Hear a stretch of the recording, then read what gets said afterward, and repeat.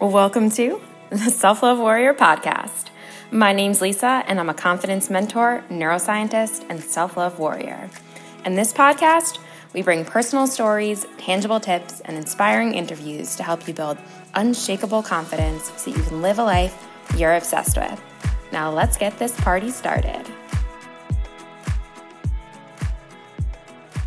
Welcome back to the Self-Love Warrior podcast. Mental health has again been at the forefront of discussion these past few weeks, with Simone Biles and her stepping back from some of the Olympic competitions. And I wanted to take this opportunity to discuss this from my perspective and hopefully give you a couple perspective shifts, because reducing the stigma around mental health is such a core value for me and for my business. This is my perspective from someone who is both a neuroscientist and from someone who has suffered from mental health issues myself. But just as a warning, I pretty much live under a rock when it comes to pop culture. Like the lives of celebrities and athletes, not something I really pay attention to. So these takeaways are maybe less so about Simone Biles and her twisties, and more so about the commentary and criticism that I've heard while this has been discussed. Oh, and if you're anything like me and haven't really been keeping up with what's going on with the Olympics and Simone Biles, she withdrew from the vault and uneven bars, but actually just announced that she will be returning for the balance beam. And the reason why she withdrew was to protect her mental health. So she had a pretty bad stumble in one of the competitions, and she really put herself at risk for injuring herself severely.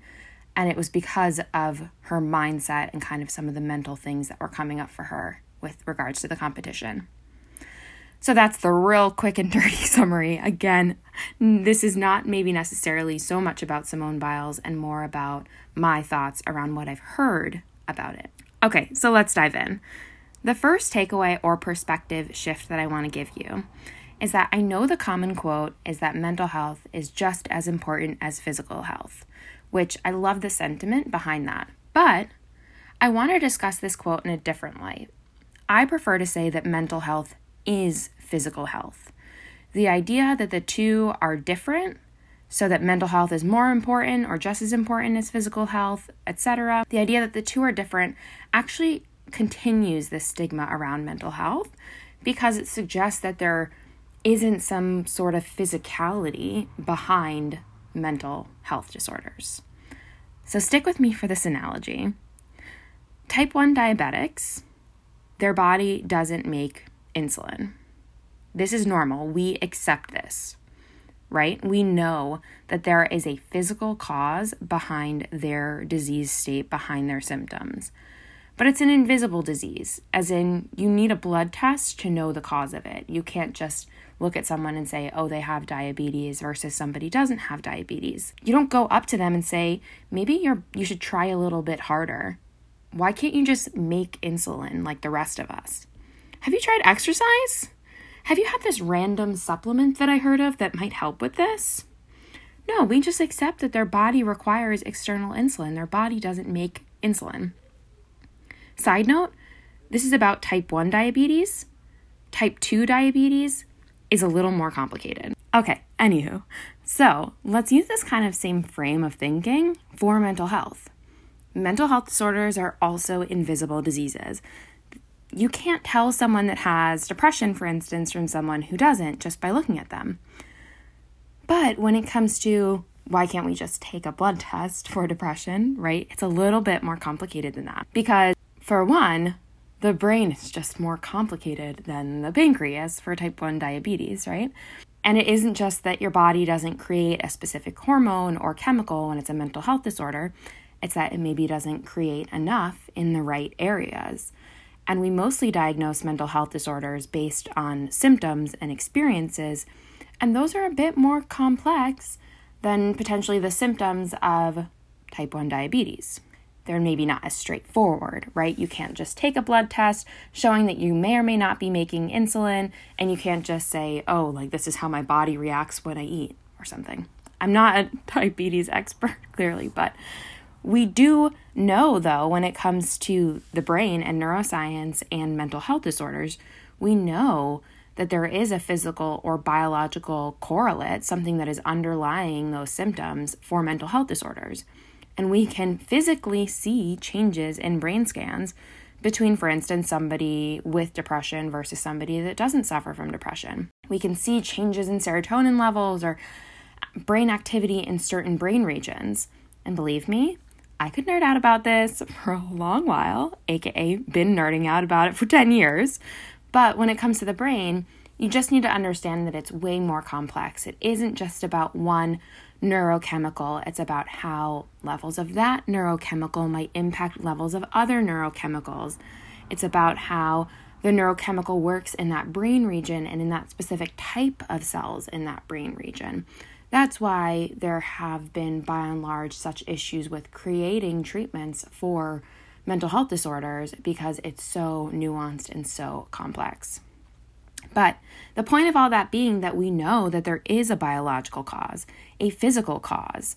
So mental health is physical health. We just need to learn more about that physical side of it, about that biological side. But maybe in a few years, who knows, maybe we'll be able to see that biological side of mental health disorders just as clearly as we see it now with type 1 diabetes. And the second key takeaway point perspective shift that I want to make is about sacrificing to reach your goals. A main critique of Simone Biles and her withdrawing has been around her quote unquote mental toughness.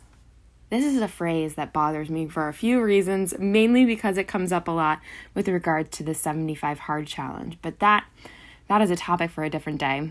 Now, just as a reminder, when we're discussing Simone Biles, she is one of the greatest gymnasts in the world, having won more gold medals than I can count, and literally being in a league of her own. There should be no question about how much she has sacrificed to get where she is, how disciplined she must be to get at the level that she's at, and how hard she has worked.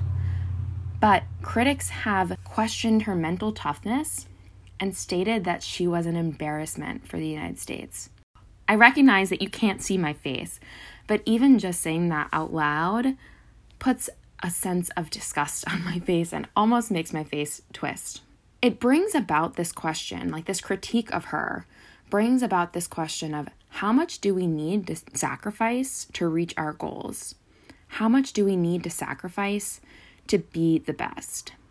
And for the record, I am a type 3 on the Enneagram. If you're not familiar with the Enneagram, I will link it in the show notes, but type 3s it's a personality assessment, and type 3s are classic achievers, obsessed with achievement at all costs. So I know a thing or two about wrapping up my entire worth into what I'm able to accomplish. Clearly not at the level of an elite athlete, but in my own way, right? And the question is, when does the pursuit of greatness cross the line? When does mental toughness turn into martyrdom? Why does she need to sacrifice herself to prove to anyone that she is mentally tough, that she is the greatest? And I really hope that she isn't coming back for the balance beam now just to prove her mental toughness. I really hope that she is doing it because she feels mentally, physically prepared to do it and wants to compete. Because there should be no reason that she needs to sacrifice herself to prove to anyone that she is mentally tough. So to wrap this up, the two main takeaways or perspective shifts that I wanted to leave you with were 1, that mental health is physical health, and 2, where do we draw the line between mental toughness and martyrdom? I would love to hear your thoughts.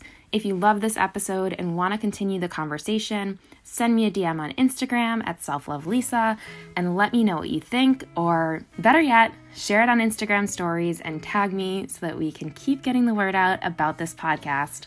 I love you, I appreciate you, and I can't wait to see you next time.